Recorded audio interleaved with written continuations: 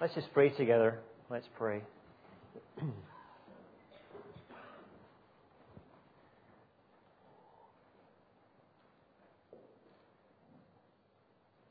Father, we have read your word, and we thank you, Lord, for the apostles who so many centuries ago, like Luke, recorded your word. But now we pray that we might understand it, and that on that basis we might respond appropriately this evening. Pour out your grace, we do pray. And we ask earnestly, in Jesus' name, amen.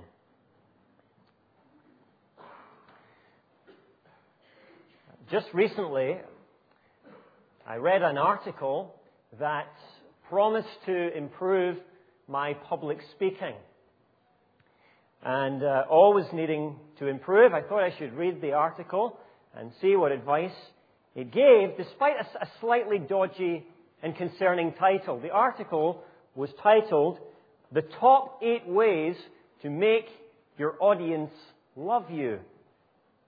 Here's some of what it said. It said, create a friendly environment for your audience. It said, exude positive energy. Appear friendly, confident, and relaxed. Tell stories and use humor, it advised. And above all, I'm not going to suffer you all 8 points, but the final point, above all it said, be respectful. Have respect for every member of your audience at all times. Well, if this is the philosophy, and it is the philosophy of modern communication experts in 2007, clearly the Lord Jesus Christ, who was himself a master communicator, had not read the book. Or if he had read the book, then clearly he threw it out the window on some occasions. See, unlike almost all communicators, both ancient and modern, it was not above Jesus to abandon the softly approach, confronting his audience and challenging their sensibilities, not least with regards to their lives of sin. On such occasions, Jesus set out not to make his audience feel relaxed, but distinctly uncomfortable. And it was such an occasion to which we turn this evening, that we have just read about a few moments ago. And so as we continue our studies in Luke's Gospel, we've titled it Good News of Great Joy for All People. We come to witness this staggering confrontation between Jesus and the generation of his day, as Jesus pronounces both wickedness and woe to the generation in which he lived. Now, I do invite you to turn there again. If you close your Bibles, please open it once more to Luke's Gospel, chapter 11, verses 29 to 53. And really just to ask with me this question. Why is it that Jesus goes on the offense such as he does here? That's really the key question. Not so much what did Jesus say, that is pretty clear on the face of it, but why? What caused Jesus to say such hard things to his contemporaries? What was it about them that provoked such a response? And as we have our Bibles open, the answer doesn't remain elusive for long. Because in the opening verse of our opening section, and it's also going to be our opening heading, we learn there that this is a wicked generation. You'll see it right there in verse 29. Jesus says this is a wicked generation. Now, need I say that Jesus doesn't mean wicked in modern parlance, where wicked has come to mean the opposite of what your grandmother used to thought it meant. So if a young person comes to me today and says to me, Colin, you're wicked, I would probably take that as a compliment because it means wicked cool. Funnily enough, none of them have done that yet. I'm not quite sure. But you understand, don't you, that when Jesus uses the word wicked, he's doing so in the classic sense. He's saying that these people are wicked in the wicked bad sense, in the wicked evil sense. And if you really think about that, it's a shocking thing that Jesus is saying. As he looks out across the nation of his day, the people of God of his day, he says this whole nation is morally bankrupt. They are a wicked generation. Rather like looking across the whole nation of Scotland tonight and saying they are a pretty wicked bunch. But that is what Jesus is saying. And it's something of a turn up for the books in terms of what we usually think of wicked in the bad sense. Because isn't it usually the case that the newspapers reserve that designation for the worst of the worst?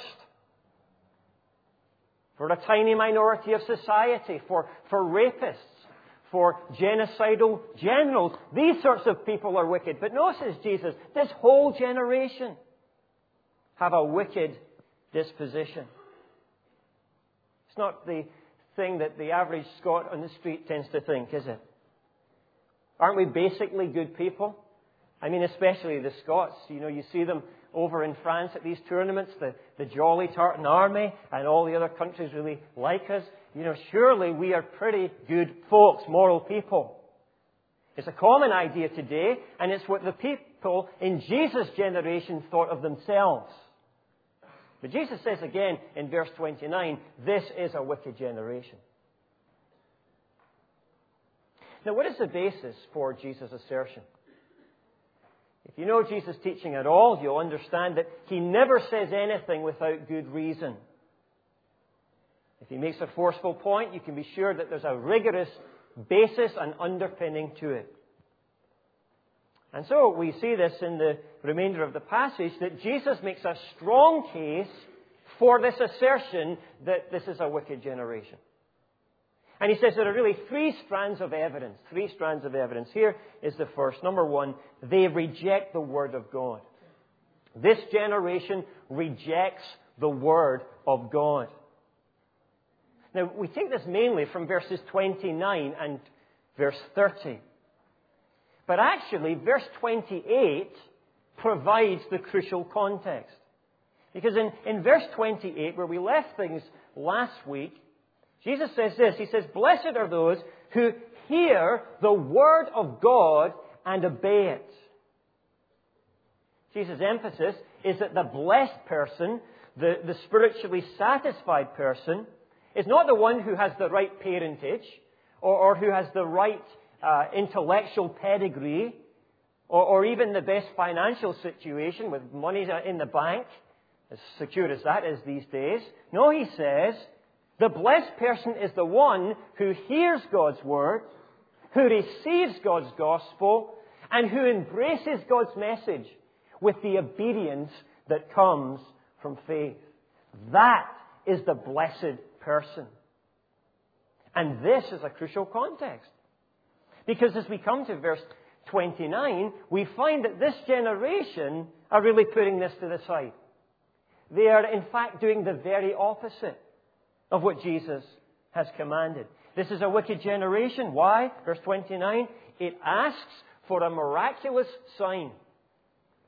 As opposed to what? As opposed to believing God's word.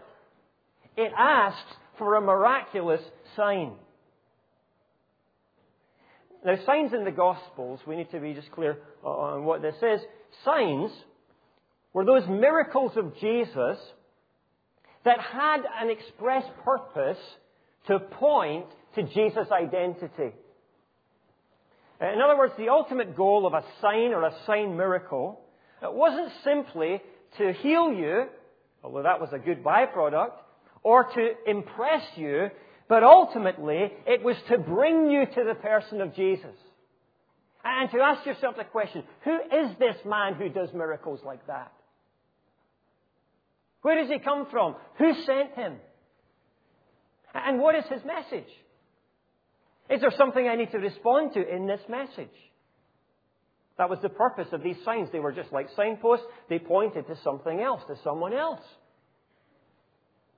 And yet, unfortunately, this crowd, this generation, seems to have totally bypassed this point. And rather than looking for genuine salvation, Jesus says they're really just looking for a show. They want entertainment, not authentic spiritual encounter. And so they say to Jesus, could you do some more of those signs for us? Maybe something more impressive than the feeding of the 5,000. That was pretty good, but can you top that one? How about the one where you walk on water? We've heard that, we've not seen it, but we've heard that's a pretty good one. And what are they doing? They are demonstrating their lack of faith and their unwillingness to receive God's message. And so Jesus says, I'm not playing this game. I'm not giving you the plethora of signs that you demand. In fact, he says there's only one more sign that you're going to see. You see it in verse 30 there, the sign of Jonah. Almost certainly references Jesus' resurrection in a day to come. Matthew 12, which is a parallel passage to this, brings it out even more clearly. That just as Jonah, you remember that chap from the Old Testament, swallowed by the fish? Just as Jonah was 3 days and 3 nights buried, as it were dead in the belly of the fish. You remember how he was spewed up by the fish and how he pitched up on the streets of Nineveh to their amazement, alive, preaching. So says Jesus, I also will die. I will be buried, literally, and I will rise from the dead. And it will be a sign as to who I am. And it is still a powerful sign today, isn't it? The resurrection of Jesus Christ. What a compelling thing it is to take someone, a friend of yours, who is not a Christian, and to direct them to the resurrection. And to say, what do you make of that? And yet even then, is it not the case that being a sign, it ultimately points to the man and the message? That's where we need to finish and conclude. You see, in the Acts of the Apostles, as you read the apostles preaching about the resurrection, you don't find them standing alongside their contemporaries, gazing at the resurrection and saying, well, look at that, wasn't that impressive? Jesus could do a lot of other amazing things as well as this kind of stuff. Let me tell you about some more of these things. No, they would say, Jesus has been raised from the dead as he claimed he would be. He was witnessed to have died, he was witnessed to have been buried, and he was witnessed alive. Therefore, this gospel message is the true gospel. He is who he claimed to be. Repent, turn from your sin, and believe the good news. And therefore, as we speak to our non-Christian friends, this is pretty basic, perhaps, to us as Christians, but we need to remember this. We must constantly bring them back to the good news itself. Because so often, our dear non-Christian friend will want to walk away from the message. They'll want to get off message. Or they're happy to discuss this or that evidence for the resurrection. And what's this thing about Jesus being God and man? And so they go through the issues. And it's a good thing to talk with them about these matters. But sometimes it goes on and on and on. And it turns out that our non-Christian friend is a little bit like Columbo. You know the detective? He's always got another last thing. There's always another question to follow, and they never seem to get to the heart of the matter. We need to say to folks, wait a minute. What do you believe about the gospel message? What do you believe about God, who is your creator? What do you believe about the fact that the Bible says that you and I have rebelled against God, that we're sinful people?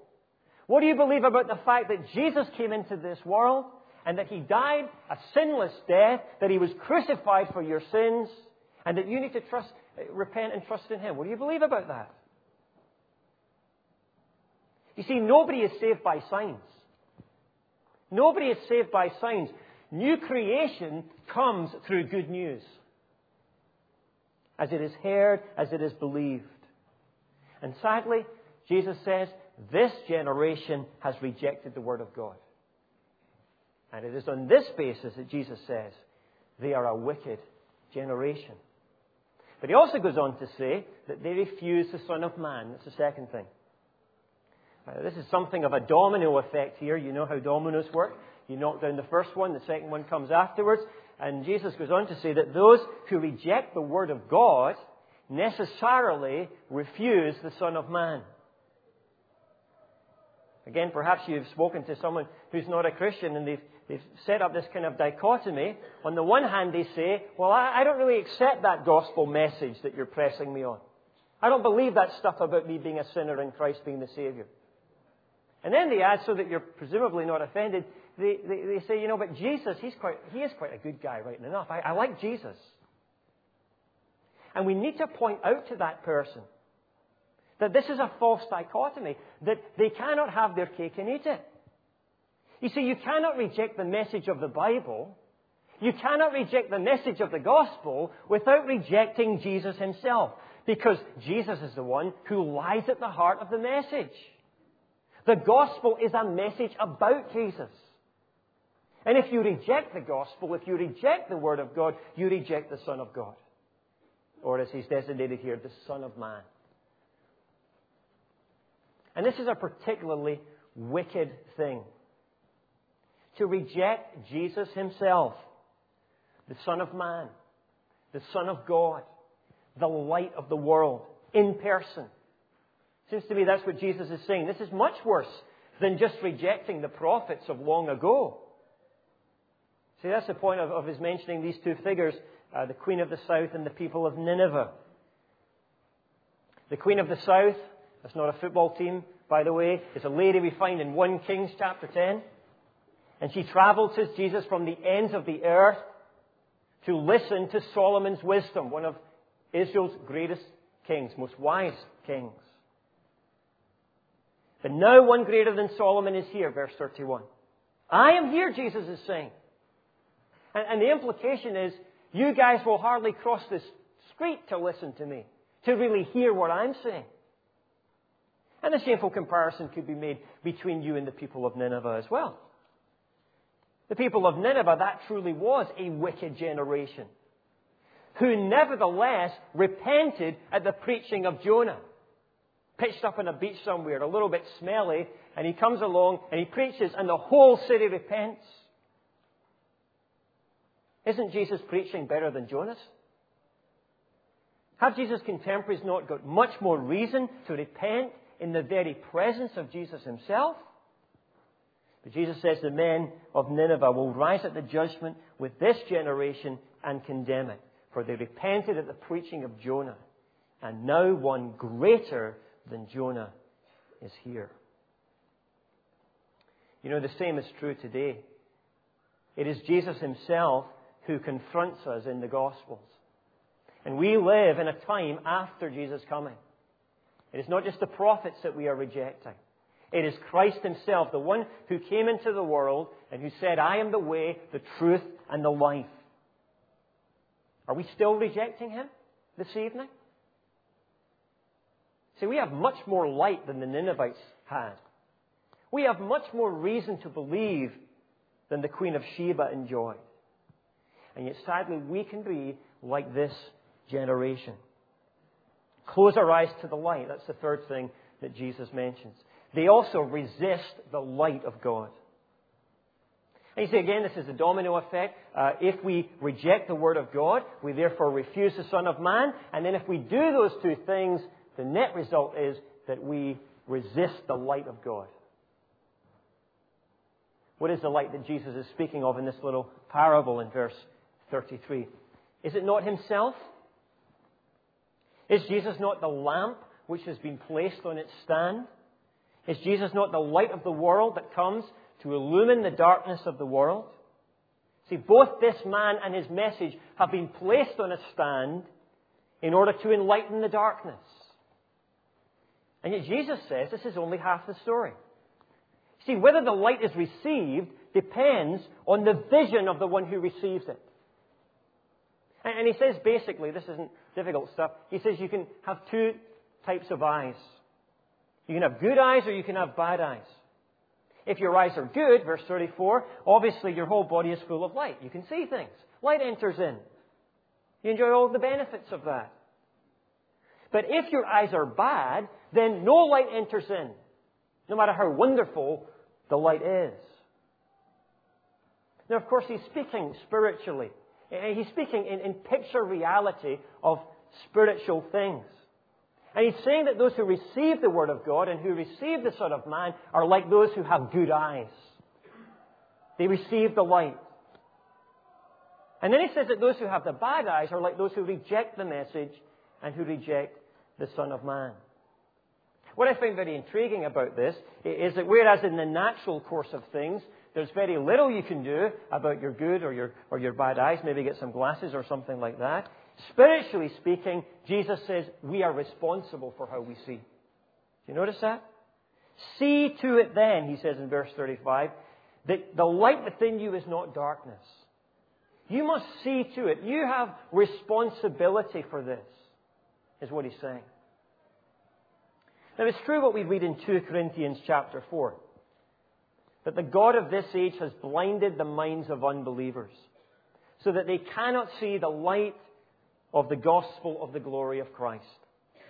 This is why we pray earnestly that God will remove the blinders that the devil has put in place, that by the power of His Spirit they will see the light. It's right that we pray that. Nevertheless, this text also reminds us that human beings are responsible. And that if we do not see the light, it is our own doing. It's not the quality of the light, it's the quality of our eyesight that's the problem. And so if you're here this evening and you're not a Christian, or if you know somebody who's not a Christian, we should be praying for them. And we should be challenging them to open up their eyes.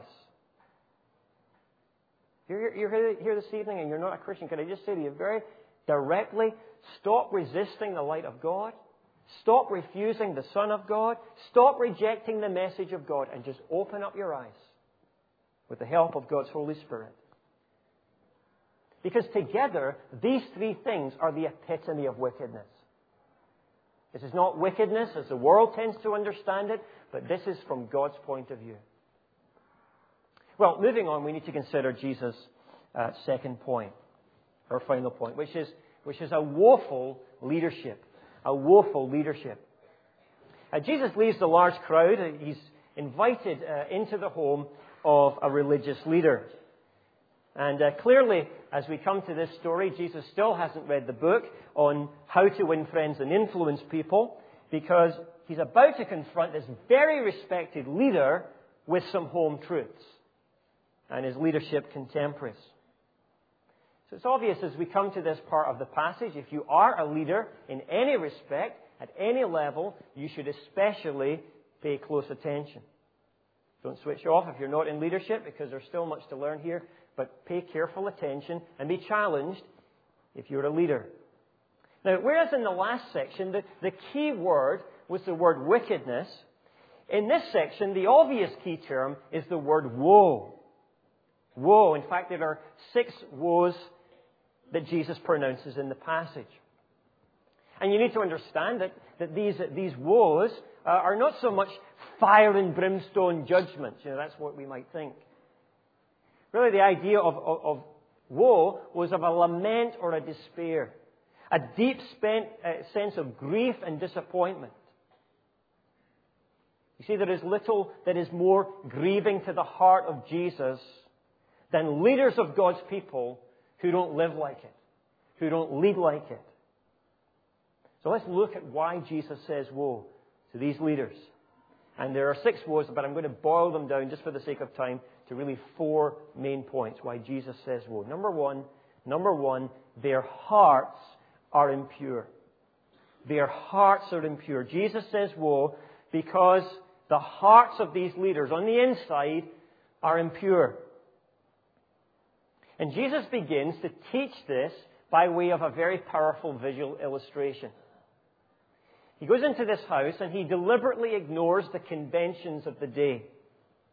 The normal protocol was to wash before the meal, and Jews did this not for hygiene reasons, but for ceremonial cleanliness, so that all the bad, sinful stuff you'd got on you during the day could be washed off. And so the Pharisee, Luke tells us, was surprised, verse 38, when Jesus did not wash. I mean, you would especially be watching your P's and Q's in the house of a Pharisee, but Jesus doesn't wash. Now, Jesus hasn't simply forgotten. He's about to teach a lesson in leadership. Now, you Pharisees, verse 39, clean the outside of the dish, but inside you are full of greed and wickedness. It's very plain what Jesus is saying, isn't it? He's contrasting the great attention that these leaders give to the outside, the exterior behavior, over and against the mess that is on the inside. It's rather like some of the cupboards in our homes, most of our homes, I would imagine. You know, when you get the guests round, they're nice and sheen and clean on the outside, but you just hope they don't open your cupboards because it's messy in there. And Jesus says, you folks, you're so concerned with cleaning the outside, keeping it looking spick and span, but inside you're a horrible, horrible mess. Nobody would know it because you go further than the law in your external efforts. That's verse 42. But in actual fact, you have neglected to cultivate certain virtues like a love for justice and a love for God. What a terrible thing to say about religious leaders. What should they have done? Jesus says you should have practiced the latter without neglecting the former. You should have been committed to holiness in your devotional life, and you should have stayed committed to the hard work of deeds in your outward involvement. God made the outside and the inside. Verse 40. Leaders, God made the outside and the inside. Here's a verse to meditate on. What did David say in the Psalms? He said that God wants pure hearts and clean hands. He wants both. And yet how often, how easily do we forget this? Isn't this a danger for leaders especially? Isn't it much easier for busy leaders to keep their hands clean than their hearts clean? You can be a leader and look good with all the exterior stuff that you do, with all the meetings that you attend. You're probably at more meetings than anyone else in the whole of the church. You can impress people with your busyness. You can show people something with your praying, with your preaching, with your visiting. And people might on the outside say, hey, that must be a pretty godly person. They must be walking pretty closely with the Lord. But is that so? Is it not frighteningly easy, in the words of the Apostle Peter, to have the appearance of godliness, but in reality denying its power? Leaders, if we do not maintain interior purity, woe to us. Woe to us and to our congregation.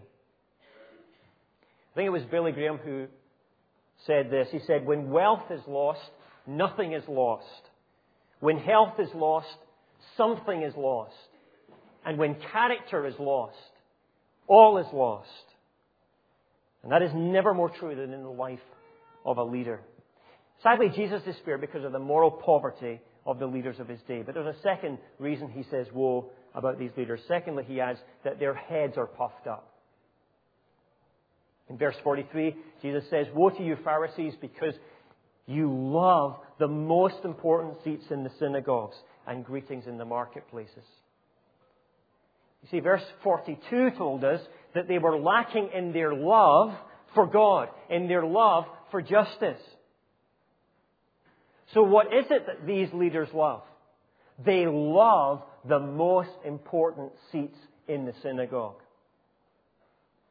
Interestingly, historians tell us that these seats in the synagogue were not only located down the front, as the front row, they actually faced the front. Kind of like what you might sometimes see at a Christian conference. And they would line the stage of the platform behind the speaker. There's not necessarily anything wrong with that in some situations, but in their case, they loved it. They loved people to see them up the front. Oh, what a danger it is to be up front. What a peril a pulpit can be. Whatever that pulpit is as a leader, you have a pulpit if you're a leader. And one sign of this, that you're heading in this direction, is that you can begin to love what Jesus calls the greetings in the marketplace. In these days, there were elaborate greetings that took place as you met people in public spaces. But if you were a religious leader, then often the greeting you would receive would be especially over the top. Oh, your esteemed reverence of such and such a synagogue. It hardly befits me to meet such a high and holy figure as you. And so they would go on. And the Pharisees loved these greetings. Now, we live in a generation where leaders are often decried rather than esteemed. And there's not often, in our time, unfortunately, a lot of respect for leaders. But nevertheless, unfortunately, sin doesn't go out of fashion. Sin doesn't have a sell-by date. And how many of us leaders, even in the climate in which we live, let's be honest, have at times sought and cherished this sin of loving recognition. I've known what it is to sit in some church somewhere where I'm preaching and they go more over the top when you visit somewhere. And, you get the whole title laid out. Reverend, Colin Adams, Associate Pastor, Charlotte Baptist Chapel. And they go through the whole thing. And you begin to think to yourself, who is this guy? Sounds pretty impressive. And then I remember it's me, But then I remind myself, it's sin. It's a sin if I love that. It's a sin if I crave that. So hopefully a positive thing about this church that we try not to make too big a deal of titles and what everyone's called. You can call Peter, Peter, or Rodney, Rodney. They won't fall out with you. Don't misunderstand what I'm saying. I'm not saying there's not a place for respect for titles. We must understand what people do. We must honor our leaders. But we must beware, if we are a leader, of the odious threat of pride. It is sober and necessary for every leader to ask himself periodically, has pride taken root in my life, in my heart, and in my ministry? Is there evidence of pride in my leadership? The leaders of Jesus' day clearly had never made such an evaluation. And so their problems stack up. Their hearts are unclean. Their heads are puffed up. And there's a third thing Jesus says, their words are deadly. You see, there are numerous indications in this text that these leaders' impurity and pride not only affected themselves, but had disastrous consequences for those who followed their teaching. So in verse 44, Jesus says that one deadly result will be the spread of impurity. Jesus says, you leaders, you're like unmarked graves that men walk over without knowing. In these days, tombs were not always so clearly marked. And sometimes you could be walking down a road, and you might be walking at the edge of the road, and you wouldn't even realize you had stepped over a grave. And in the Jewish understanding, this contact with the dead made you ceremonial unclean. And the worst thing was that you didn't even know you'd done it, unless someone pointed it out afterwards. And so, says Jesus, are the people who follow your teaching. Inevitably, as go the shepherds, so go the sheep. And if your hearts are impure, it won't take long before impurity is part and parcel of the lives of those you follow. Secondly, he highlights the danger of legalism. Legalism. One of the biblical law experts is sitting around the table, and he's been listening to this, and he pulls Jesus up. He says, Jesus, when you're insulting these Pharisees, you insult us as well. Because we're in league with the Pharisees. And Jesus says, that's right, I am insulting you as well. In fact, he says, you load people down with burdens they can hardly carry, and you yourself will not lift one finger to help them. See, one of the marks of a false teacher, as opposed to a true gospel preacher, is does the teacher add burdens or lift burdens? The gospel preacher lifts burdens by offering grace to the weak and the heavy laden. It's like the old song, you remember, we used to sing it in my old church. Burdens are lifted at Calvary. If the preacher doesn't leave his congregation with burdens lifted because he's offered the gospel, he hasn't taken them to Calvary. Maybe taken them to Mount Sinai, but he's not taken them to Calvary. You see, these false teachers, they have no access to the gospel themselves, and so they have nothing else to offer but more rules and more regulations, and they just weigh the people down. And then he adds a third danger in verse 52. He says that ultimately, and worst of all, you will lead people to eternal ruin. Woe to you, experts in the law, because you have taken away the key to knowledge. You yourselves have not entered, and you have hindered those who are entering. You teachers, you have the key to knowledge. You've got the Bible, you've got the Scriptures, you've got the message of salvation.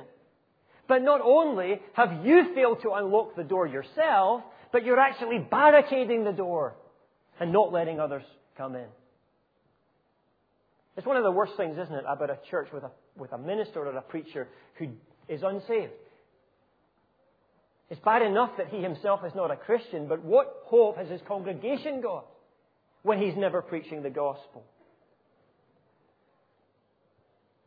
And there's a final thing Jesus adds. One more reason why he says woe about these leaders. Their hearts are impure, heads are puffed up, words are deadly, but finally their wills oppose Jesus. In verse 54, you get the sort of outcome of the whole story. After Jesus' hard comments, we read of the plot to kill Jesus. You know, the Pharisees and the experts in the law who have been getting it from Jesus say, we're going to get him. We're going to kill him. And I think that's what lies behind Jesus' comments in verses 47 to 51, which might seem a little bit strange. In light of this knowledge which Jesus had of what they were about to do to him, Jesus says, these leaders, you're really no different than your forefathers. He says, it's no surprise that your forefathers killed the prophets and that you build the tombs. That's what they did. They had these big building projects for prophets that had been killed. They started the job, you're going to finish it. Because you share the same killer instinct as them.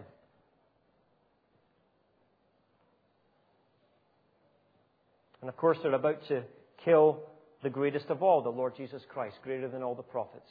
Is this not the utter epitome of woeful and wicked leadership? When it comes to the point when we outright oppose the person of Christ. Woe to such leaders and the wicked generation that follows them. It's pretty sobering stuff, isn't it? In fact, as we're coming to the end of our study, and this was really the main question that came out for me, I began to ask myself this: is there any redeeming value in what Jesus is saying here? Is there, in fact, any hope for wicked people? Is there any hope for woeful leaders who have sinned in these ways? Some of these ways or all of these ways? Is there any hope? Haven't we all failed in some of the respects that Jesus has been describing? Is there any hope for a wicked and woeful generation? Well, I think the answer is that for some in Jesus' day, the answer to that question is a definite no. Jesus wasn't just being dramatic when he spoke of the judgment to come, of these folks standing up in the judgment and condemning some of these folks. Because tragically, even after Jesus' resurrection, the great sign of Jonah, many would still reject Jesus, the man and his message. And so I need to tell you tonight, without pleasure, that if you remain in that camp and you finally reject Jesus, Jesus will finally reject you. Don't be in that camp. You need not be in that camp. And the basis on which I can say that to you this evening is because Jesus was going to the cross to die at the hands of wicked men for wicked men and women. Little did they know when they crucified Jesus that he was dying on the cross so that such as they might be forgiven. And praise God, some of these Pharisees, some of these law experts, some of this generation became Christians. one of the most prolific writers in the New Testament. The most prolific, the Apostle Paul. You know the story of the Apostle Paul, the background of the Apostle Paul? What he did before he was an apostle? Till about midlife, Paul, or Saul as he was called then, was a Pharisee. He was a very respected religious teacher in his day, no doubt. He had all the religious education and learning. He was regular attender at the synagogue and all of these such things. But his heart was impure, and his head was puffed up, and his words were deadly, and his will opposed Jesus. He wasn't involved in the crucifixion of Jesus, but we do know that he was involved in the first martyr after Jesus' death, the martyrdom of Stephen. But on a road to Damascus, you remember the story? Christ confronted him. He was stopped in his tracks, and for 3 days he was blind physically. But the wonderful thing was, the light of the gospel had shone in to his heart and into his soul. He had trusted Christ. And he could say later, he could speak later, he could say that Christ Jesus came into the world to save sinners, wicked people, of whom I am the worst. However bad you are this evening, or perhaps however good you've thought you were until you came in here tonight, you also can say what Paul said. That Christ came to save me from my sin, from my wickedness. Our Christianity Explored course, it's got a tagline, you've maybe seen it. It says, "You are more wicked than you ever imagined. But you are more loved than you ever dreamed." That's the gospel. Embrace it this evening and go out and tell it. And leaders, let's live lives worthy of the gospel of Christ. Let's pray.